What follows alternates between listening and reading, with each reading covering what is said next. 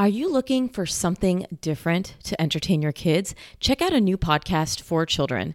Mysteries About True Histories, affectionately known as MATH, is a weekly show full of time travel, puzzles, hidden equations, history, and lots of laughs. Math is geared towards kids 6 and up, but can be enjoyed by the entire family.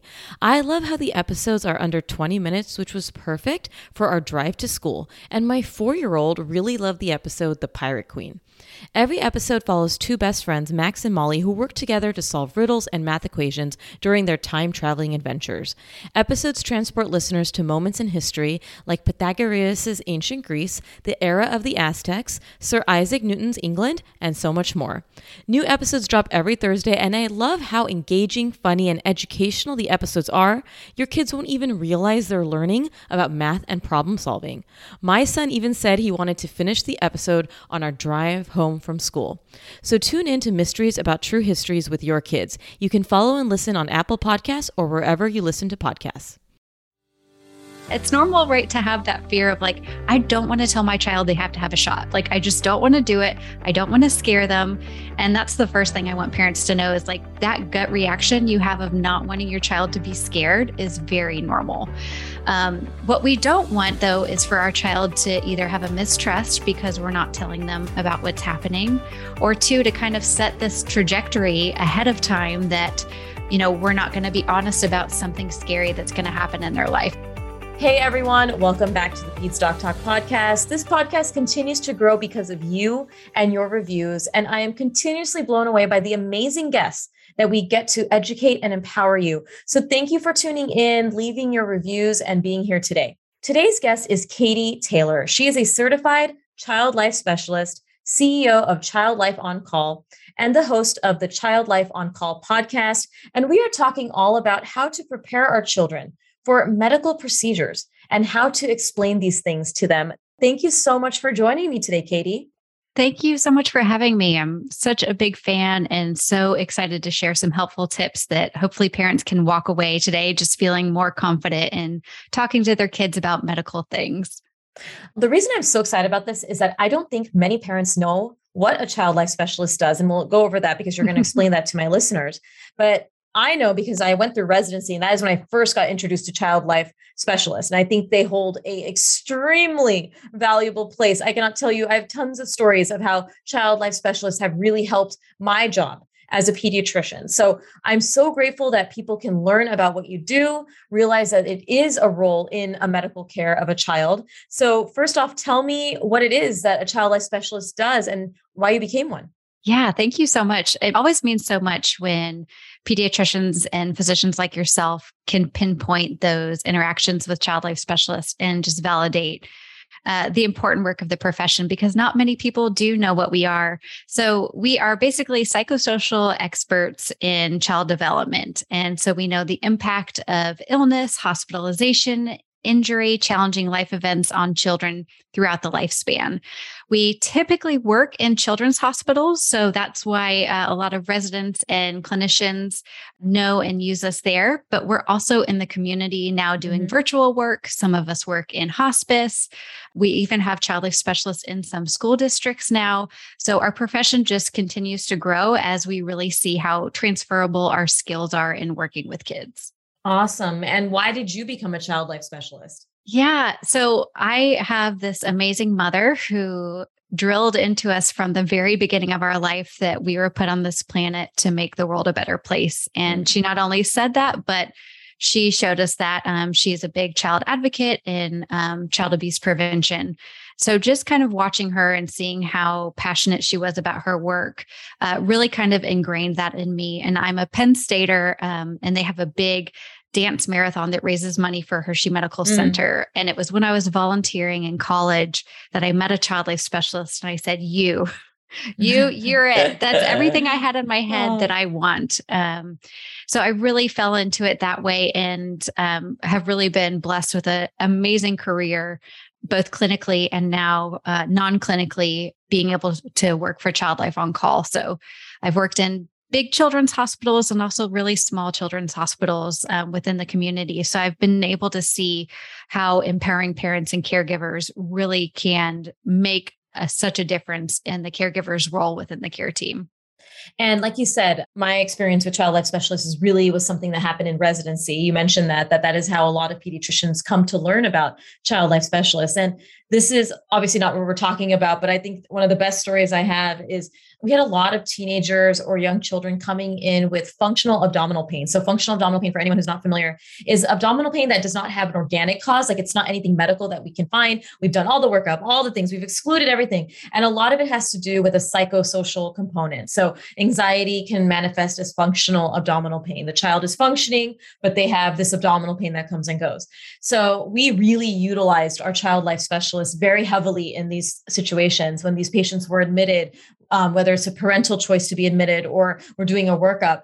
And so many child life specialists who would come through really helped the parent understand like the big picture. It's almost like you're therapist, but you're not. You're obviously not a therapist, but just the overall mind, body, spirit of a child is what I really appreciate that, hey, we're coming to really just understand and help you. They would bring like this whole essential oil kit that basically would have like lavender scents that they would be able to smell whenever they're feeling nervous or anxious about their pain. And it really solidified why I went to DO school, because I went to DO school because of this whole, how we look at things as a whole. But I also saw that in practice with all the people like the child life specialists. And I was like, this is amazing. Like I need to have a child life specialist on my podcast because yes, you do so much more than what I just mentioned. But that to me was like, yeah, we need this. We need the families to understand how we're going to approach the situation, that we care about your child's pain, that there's things that we can consider to help alleviate that nerves and discomfort. And then in this conversation, how to prepare children for medical procedures, vaccines, surgeries, they're going into the OR. Like these conversations are so important. And yes, it's going to need a little more nuance based on each situation and the temperament of your child. But again, such an important conversation to have today. Sure. And I think you bring up such an important part about like looking at the family system and the child as a whole. And it really does take a whole village to really care for a child. And for me, I'm really passionate about parents really being at the center of that and letting them know they do have control and they can really make a positive impact, especially when you're thrown into an experience where you don't know anybody who's taking care of your child. You've never met them before. Maybe it's a pediatrician you've seen once before. But how do you advocate for yourself? How do you advocate for your child when you feel so overwhelmed and not to mention concerned and scared? And so just really being able to look at that whole family and teach parents how to make a difference right then and right there. Absolutely. And for this conversation, I obviously wanted to ask maybe, how we can prepare our kiddos for these things. And if there is an example of maybe a common medical procedure that you would love to bring up as the topic, and then maybe we can discuss how, a parent can prepare that child depending on the age. Is there something that you would say, you're like, I commonly do this, or I commonly have to prepare a child for X, Y, and Z? Yeah, absolutely. So I think probably the most common thing we can talk about are either vaccinations or an IV, and both are pretty similar, an IV or a blood draw, which would happen in a hospital or in a clinic setting, of course. But that vaccination, that poke, it's really normal it's normal, right? To have that fear of like, I don't want to tell my child they have to have a shot. Like, I just don't want to do it. I don't want to scare them. And that's the first thing I want parents to know is like that gut reaction you have of not wanting your child to be scared is very normal.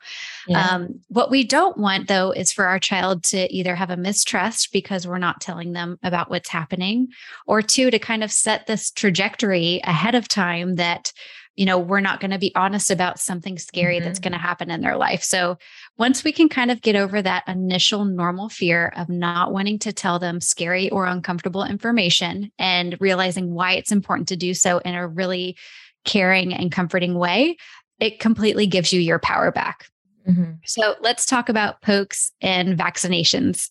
So I can give you an example. I have a 3-year-old myself and also an almost 7-year-old. So we have been dealing with the COVID vaccine and having to get 2 of those, right? Which is not as normal as the 1 vaccine. As a pediatrician, mom, and podcaster, I want to share with you a podcast I recently discovered. It's called Understood Explains, and this season of the show is hosted by teacher and special education expert Juliana Urtube, and it's all about how to navigate individual education plans, also known as IEPs.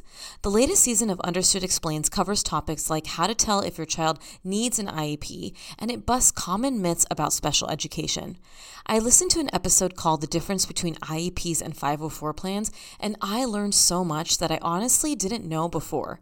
I now feel I can better explain these to my patients and their families and better support them in their neurodiversity journey. Navigating ADHD, dyslexia, and other learning and thinking differences can be confusing, and this podcast helps to validate these struggles and provide actionable tips that are useful for parents, teachers, and clinicians. To listen to Understood Explains, search for Understood Explains in your podcast app. That's Understood Explains. This podcast is sponsored by Active Skin Repair, a skin health company helping people heal with non-toxic medical grade ingredients. Active Skin Repair can be used to treat a wide range of skin issues, including cuts, scrapes, burns, sunburns, rashes, diaper rashes, and other types of skin damage. I discovered Active Skin Repair and their baby spray from my community when our daughter was a newborn and had constant diaper rashes, and it really helped and continues to help.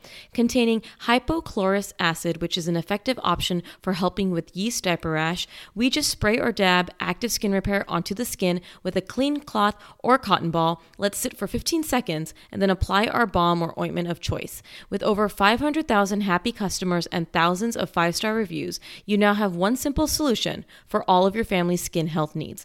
Visit www.activeskinrepair.com to learn more about Active Skin Repair and to get 20% off your order using code PEDSDOC. That's PEDSDOC. So the first thing we do is you really want to look at the age of your child. So kiddos as young as 9 months can really benefit from preparation. And I'll give you an example of that. Like when I'm in the hospital and a child's about to go back to surgery, even if they're 9 months old, I give them the anesthesia mask to play with. They chew on it. We throw it on the ground. We catch bubbles with it. We're taking this ordinarily scary, unknown thing, and we're turning it into something fun.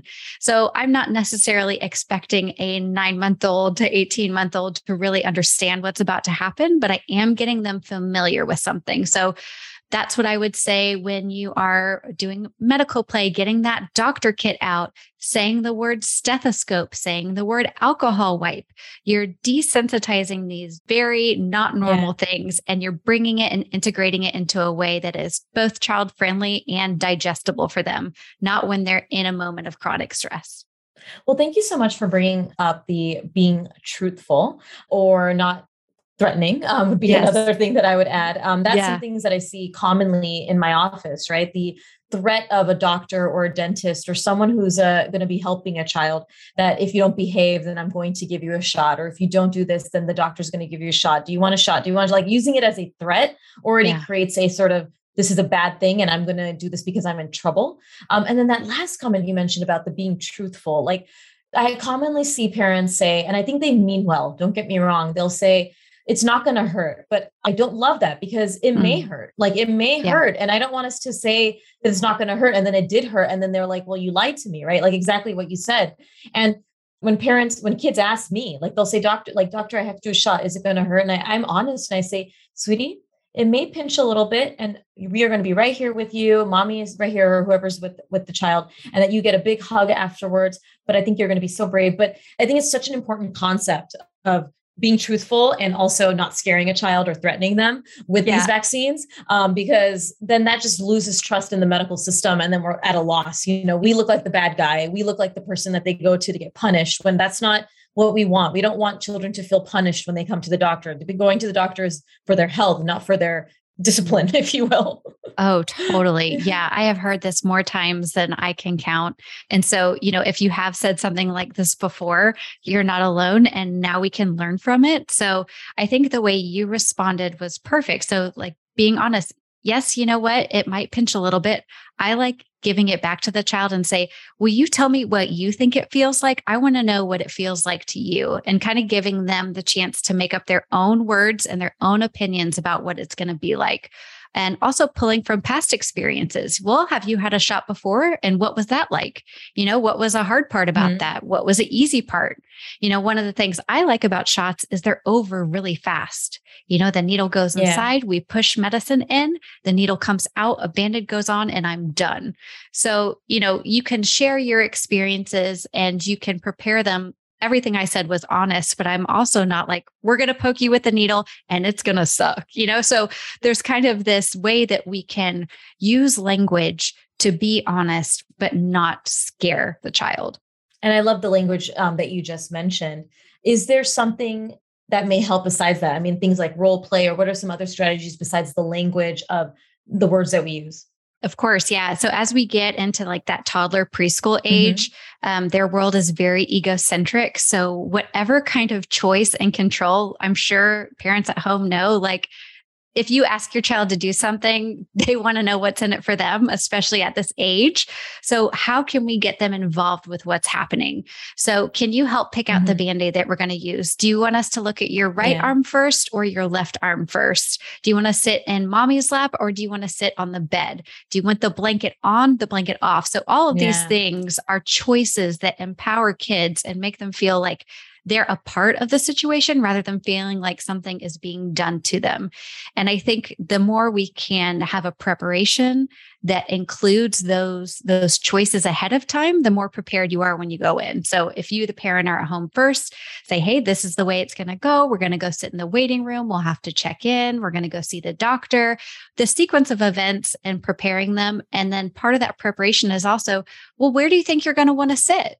What do Mm-hmm. you want to hold your lovey or do you want to keep your lovey on the chair? Do you want to read a book while we do it? So integrating that kind of coping skill that they've chosen into preparation can do a lot for making kids feel like they have a choice and it's more collaborative. Oh, so important. And the give control tip, I mean, that is just toddler 101, but I think Yes. parents forget how useful that tip is in so many different situations. And I also feel, and I've learned this through my training, and I would say my experience, I shouldn't say training, because as you start to become a pediatrician more and more, you learn the power of giving a child control in the exam. So I've always done this, but I hope people who are listening who may be a clinician who's dealing with a child who's more sensitive to the stuff, I always allow the option of where they sit for the exam. I always actually prefer a parent to hold a younger child, especially in their lap. I just think it works better than automatically putting them on the table. Some children by their own volition will want to go on the table, but I say, hey, do we want to examine in with you or on the table? Which can really help. But also as the child gets older, giving them control. This is so helpful. And I think parents understand that this needs to happen, but I feel like when they hear it, like you've just explained, it can really just give them some more peace and saying, yeah, we are going to get through this. It is going to be over. Like you said, it's hard. I get it. Like, it's not hard seeing our kids uncomfortable or in pain, quote unquote, like all these things, but it is something that essentially needs to happen. Right? Yeah. These vaccines, these surgeries, whatever it may be. So I think normalizing that, hey, this is going to happen, that we can be very calm with our presence as well. Absolutely. And another part I want to add just a little bit about that preschool age is that's when they really start into getting into magical thinking. And it's hard to delineate, are mermaids real or are they not real? Princesses and superheroes. And so one of the techniques I like for that preschool age, so about 3 to 5.5 or 6 years old, is really getting them to tell you what they understand so far. So right when we're in the hospital, the technique is called teach back. So what have you told them and what do they understand? What do they retain? When you start that out with a child that's a preschool age, you can kind of start to understand their misconceptions.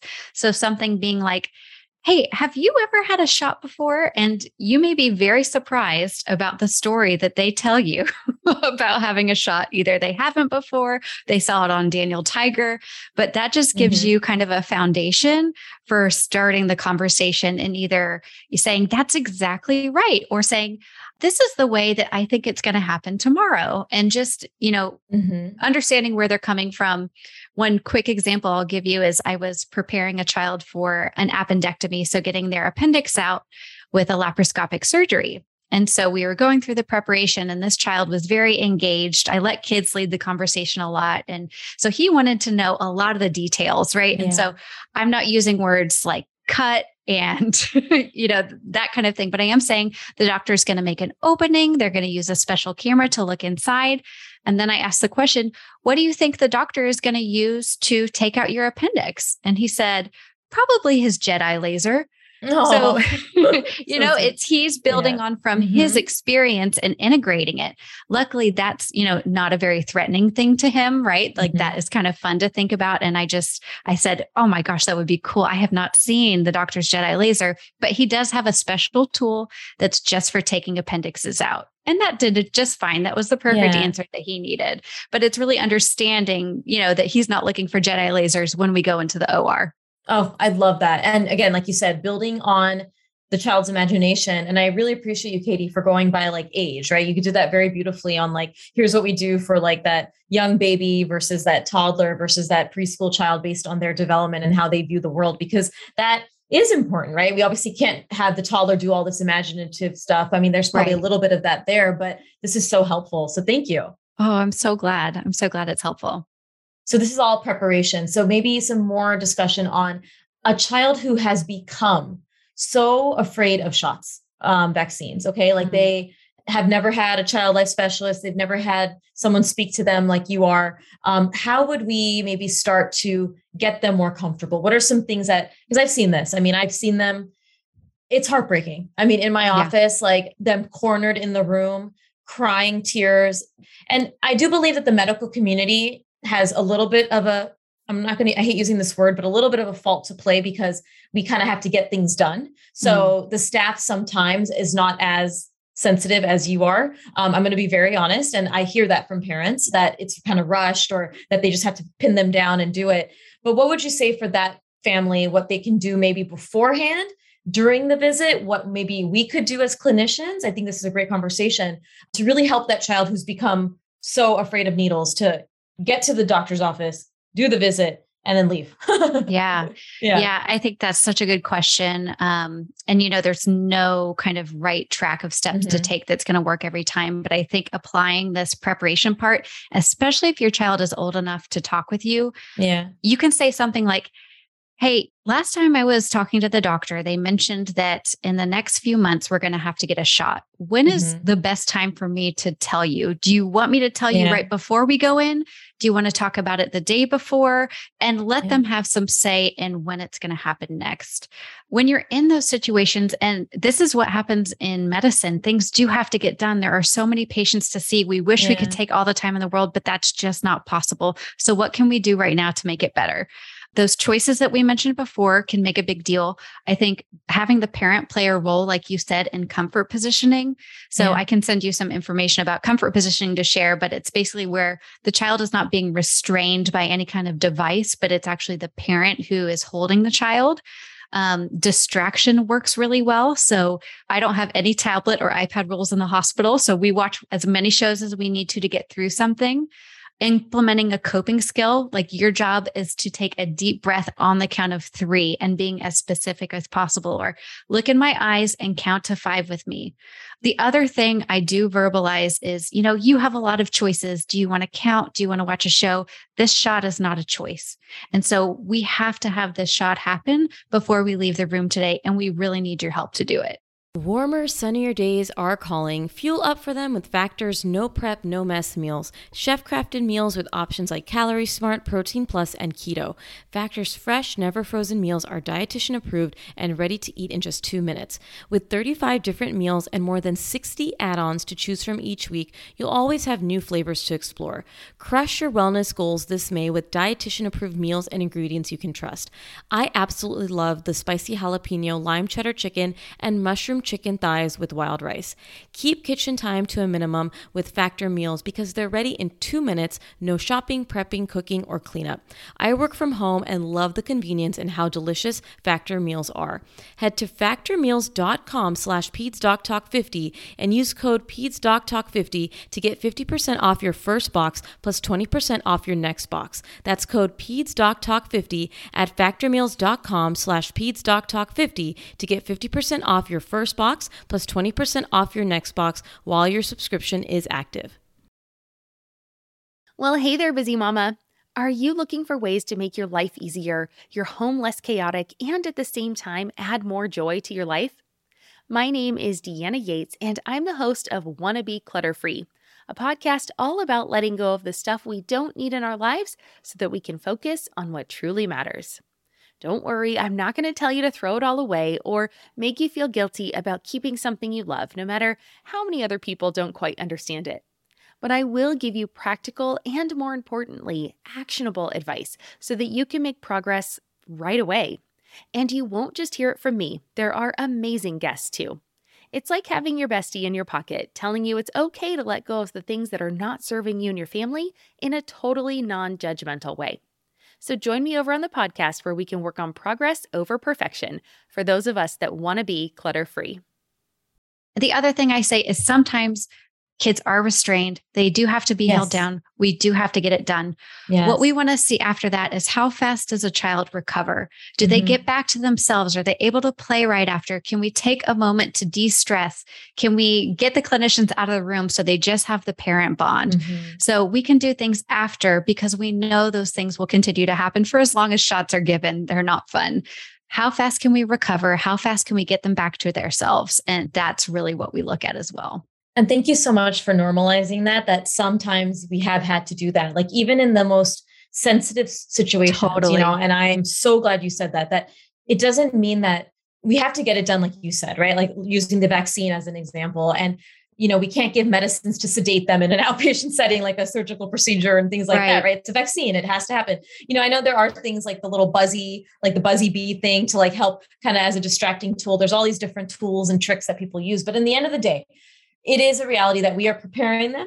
We understand that they may be okay, that there is going to be the possibility of some holding, restraining, using those words in a non-scary way. And I love what you said about the moment that happens before and after, especially that moment after. I mean, I tell my parents all the time, the ones of the children who are more scared, I'm like, look, I know he's scared or she's scared. We are going to do this. And you are going to get time with your child afterwards to give them a big hug, reassure them. Please don't forget the power of the after discussion, the aftermath of what happens when your child goes through something that is traumatic to them, right? I don't look at vaccines as traumatic, but of course, to a child who's scared of them, it's traumatic, right? Like, of course. And it doesn't mean that that's going to cause them lifelong trauma where they, won't ever overcome it. But it is a reality that we have to accept that something that may not be traumatic for me or a parent, obviously a child who's fearful, this is something scary for them. And I'm big on the after conversation. Like if it's the child's old enough or even a 2-year-old, like with Ryan, if he cried even a little bit at a vaccine,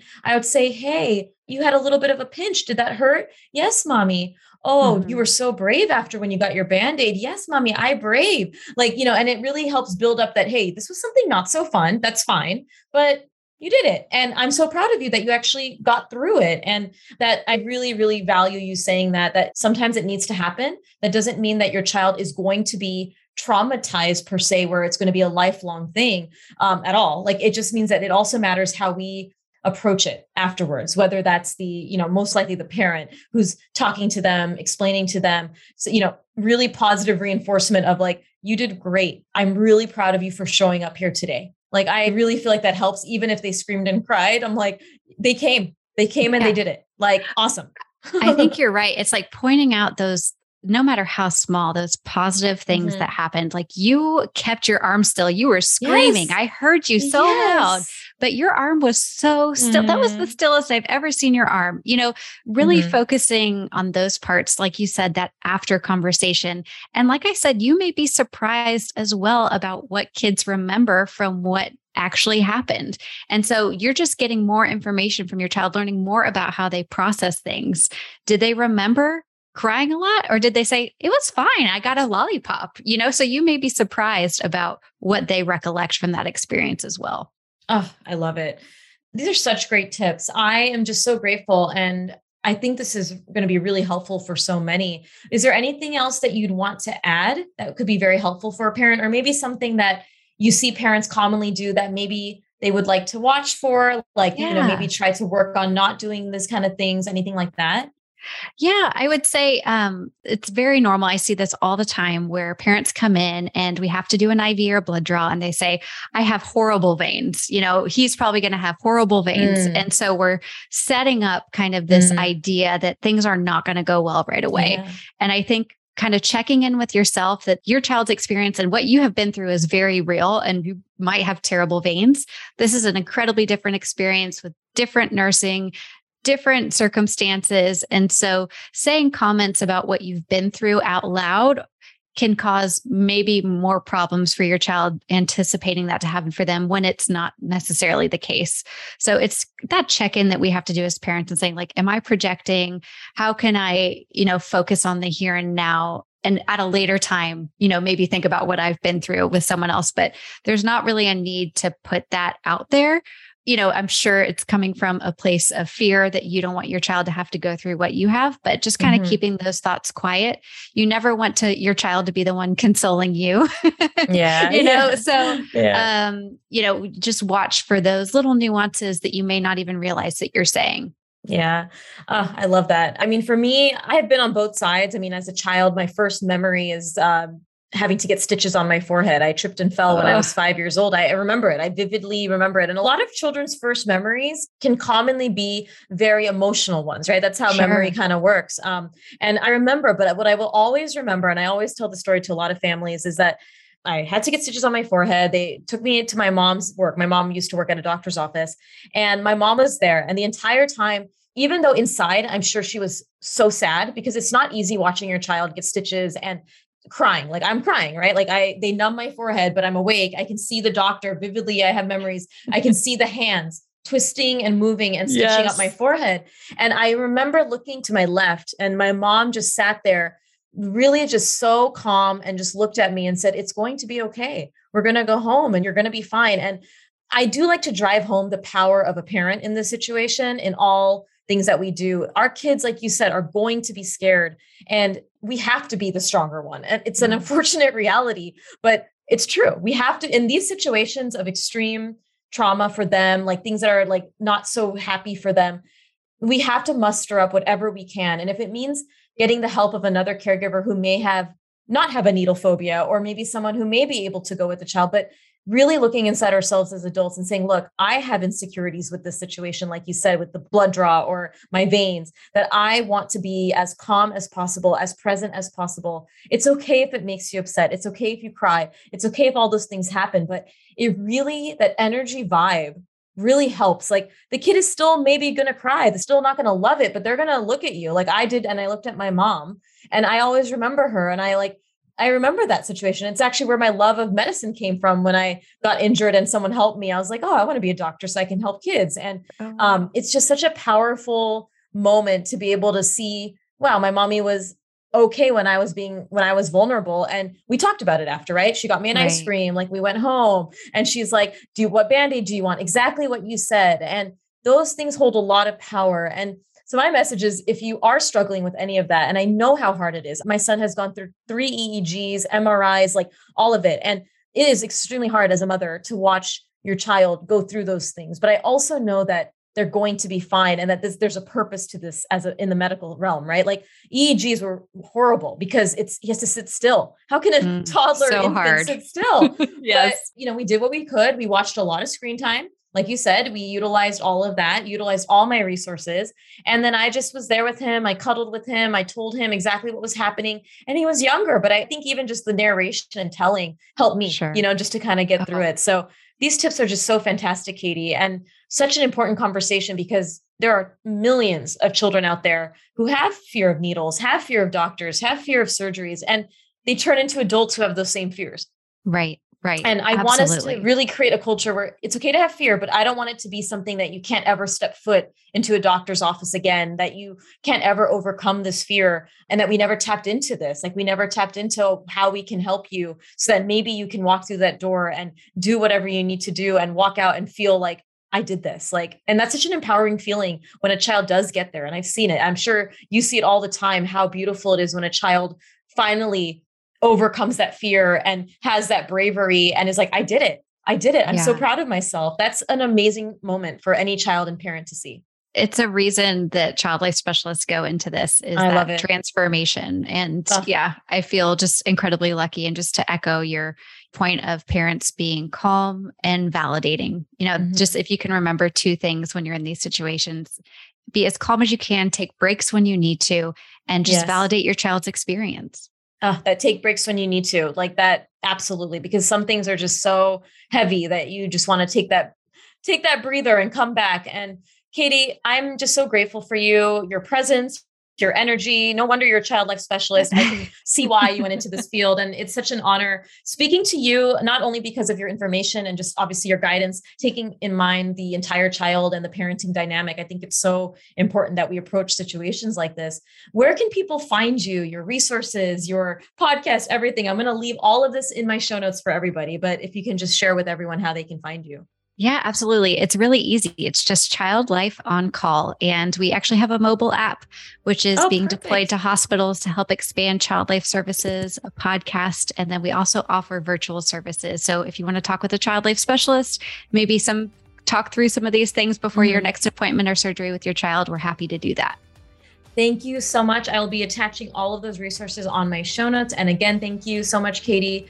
And for all of you, if you love this episode, make sure you leave a review and a rating.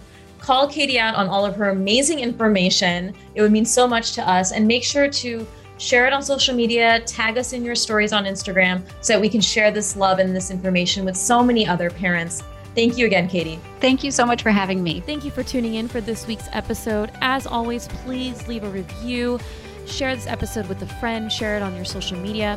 Make sure to follow me at Peds Doc Talk on Instagram and subscribe to my YouTube channel, Peds Doc Talk TV. We'll talk to you soon.